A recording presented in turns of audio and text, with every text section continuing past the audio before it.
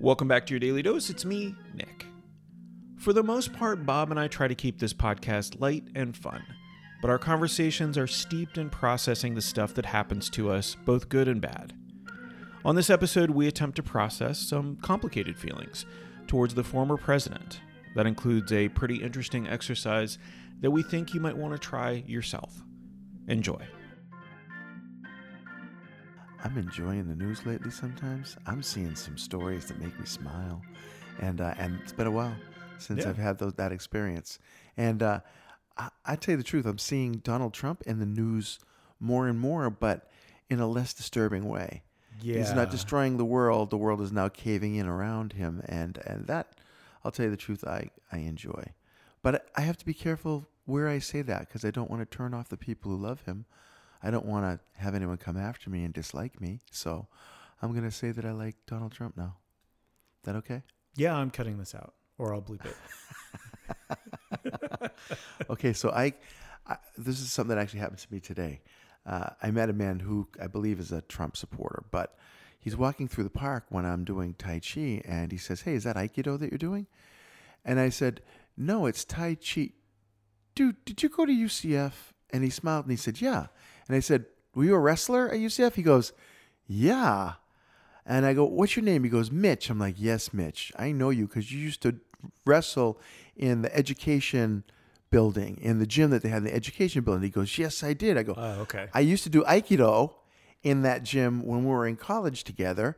And he comes over and starts talking to me. And then grow to realize that he became a teacher at UCF and a wrestling coach at UCF and was there in the university system for like 20 years and just retired.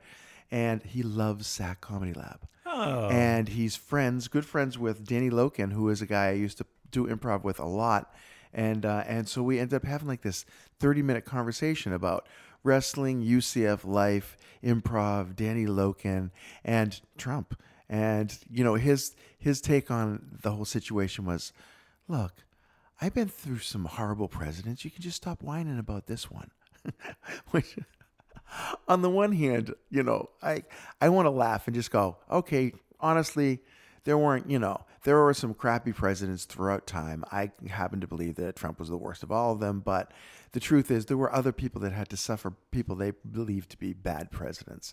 But it was a very shallow part of our conversation because I just decided I'm not going deep in that direction. No, we were having loveliness. Yeah, and so restored the loveliness. We went from having a knuckle bump when we first met to him grabbing me in a bear hug. And this guy's not a big guy, but he's a strong guy. Oh yeah, and he's a wrestler right? And wrestling coach. Yeah, and taught self-defense at UCF and stuff like that. So yeah, he's still that guy, but now he has my number and I have his, and so we'll see where that goes. It's an interesting conundrum because I do think that there are people who honestly saw, especially Obama, as someone who was out to destroy the U.S. Yeah, destroy America, destroy everything that we stand for, whatever that means, because that's different to everybody, and it's something that is. If you can't define it, then it's really hard to destroy it. Yeah, it makes it nearly impossible. That's is that a thing? Did you just say that? Is that? I mean, because the ambiguity protects the entity. Oh yeah, right. Yeah, that's because if you can't nail it down, then how can you prosecute it? How can you? Yeah. If you're going to destroy life, liberty, and the pursuit of happiness, how would you do that? But to my other point, it's like, yeah, that's how they saw the way that some people see Trump. Yeah, was the way that a lot of people saw Obama. See, now my problem is I can't understand how they see that.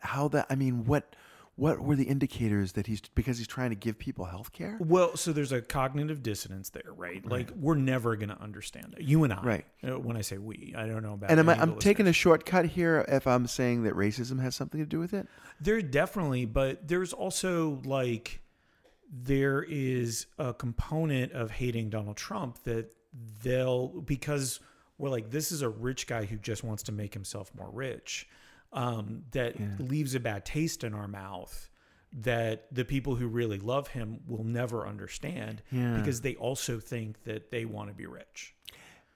No matter what. And they relate to his story somehow. Yeah. His, like, who he is. Did I ever tell you about my my Buddhist exercise that I tried with Donald Trump? Because I was being bothered by the fact that I was so bothered by this human being. And when you allow somebody into your life and allow them to invade your happiness, I feel like I should do something about it, right? So I was talking to my friend Bob Allen about it. And he talked about this concept of imagining someone as a child. And looking at that child and having a conversation with that child about why they feel the way they do and why they do the things they do and who they are and what's happened to them in their lives. And so I found a picture of Donald Trump as a little child. Amazingly, still looked incredibly smug, but a little child nonetheless. And I tried looking at this picture and having a conversation with it and just trying to understand what could be at the root of this person, right? Because I don't understand my dislike for this person to the extent that I do. And I got very little out of the exercise, I'm sad to say.